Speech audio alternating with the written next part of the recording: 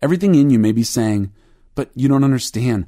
I want to eat that whole box of chocolates, or sleep with my boyfriend, or let my anger really fly. That's what really seems like life to me right now. God says, I know you do, but it'll kill you in the end. What you think is life is not. That's not the comfort or the love or the significance you are seeking. You'll wind up destroying yourself. The commands of God become our tutor in the healing of our desire. We need the law because our instrument is out of tune. We're not clear all the time on what it is we really desire. And so, the first command comes first.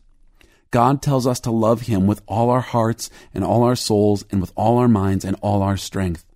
It's not a burden, but a rescue, a trail out of the jungles of desire.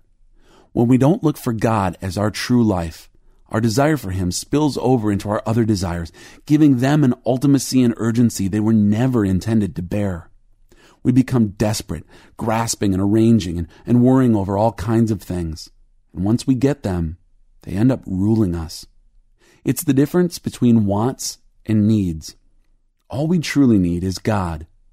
Prone to wander from Him, we find we need all sorts of other things. Our desire becomes insatiable because we've taken our longing for the infinite and placed it upon finite things. God saves us from the whole mimetic mess by turning our hearts back to Him.